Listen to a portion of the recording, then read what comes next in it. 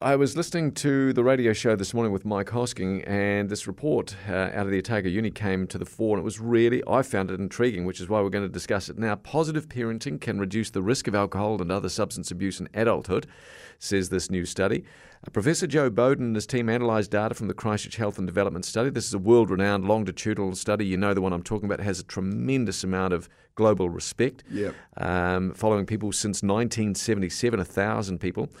And they found in this study, among many other things, but they found people living in a more positive, warmer home environment during adolescence had lower rates of alcohol and substance use disorders. Mental health issues, general stress, were less likely to experience unemployment than their peers, which surprised me because I'd been led to believe over time that it was kind of a DNA thing, that you're born with it. So on the line with us is Professor Joe Bowden, Director of the Christchurch Health and Development Study. Very good afternoon, Professor. Hello there. Good afternoon. Were you surprised by this? Not really.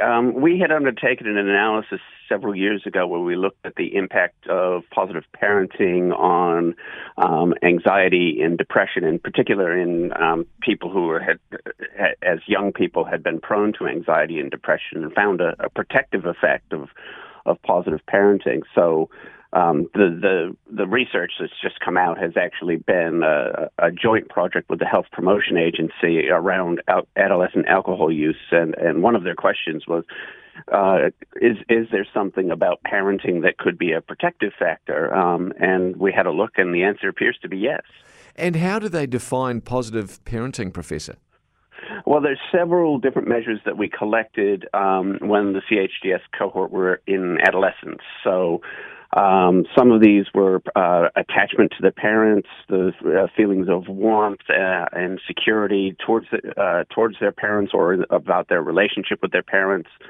A lack of authoritarian parenting, so the parents were not cruel or over-controlling, and also a lack of violence in the home, so low levels of physical punishment and no parental intimate partner violence. Right. Now, Professor, one of the things I must say, as somebody who has lost very loved friends to alcoholism, and is it just an urban myth, what I had always believed until I read the results from the study, that alcoholism was basically in your DNA? There will be, there's almost certainly a genetic component to alcoholism, but what we're finding out more and more is about these sort of diverse and previously unspecified environmental impacts. Yeah.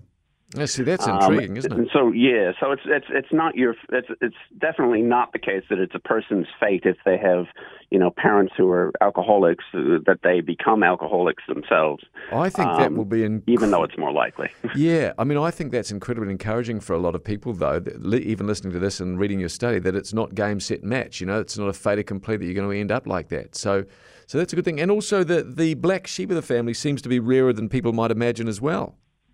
Absolutely. A number of years ago, Professor David Ferguson, the previous director of the study, had a look at those data and found that there was actually, amongst families with that had a generally low risk profile, so the kind of positive parenting and warm and stable family environments, there was I think one case of a black sheep child, as it were. Interesting. It is. How long, Professor, have you been associated with the particular study?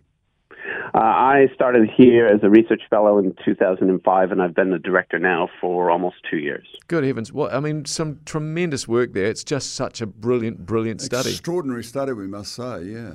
Yeah, congratulations. Well, thank you very much. Great to talk with you, Professor. Thank you very much for giving us some of your time. That's Professor Joe Bowden, Director of the Christchurch Health and Development Study. As I say, it's been going since 1977.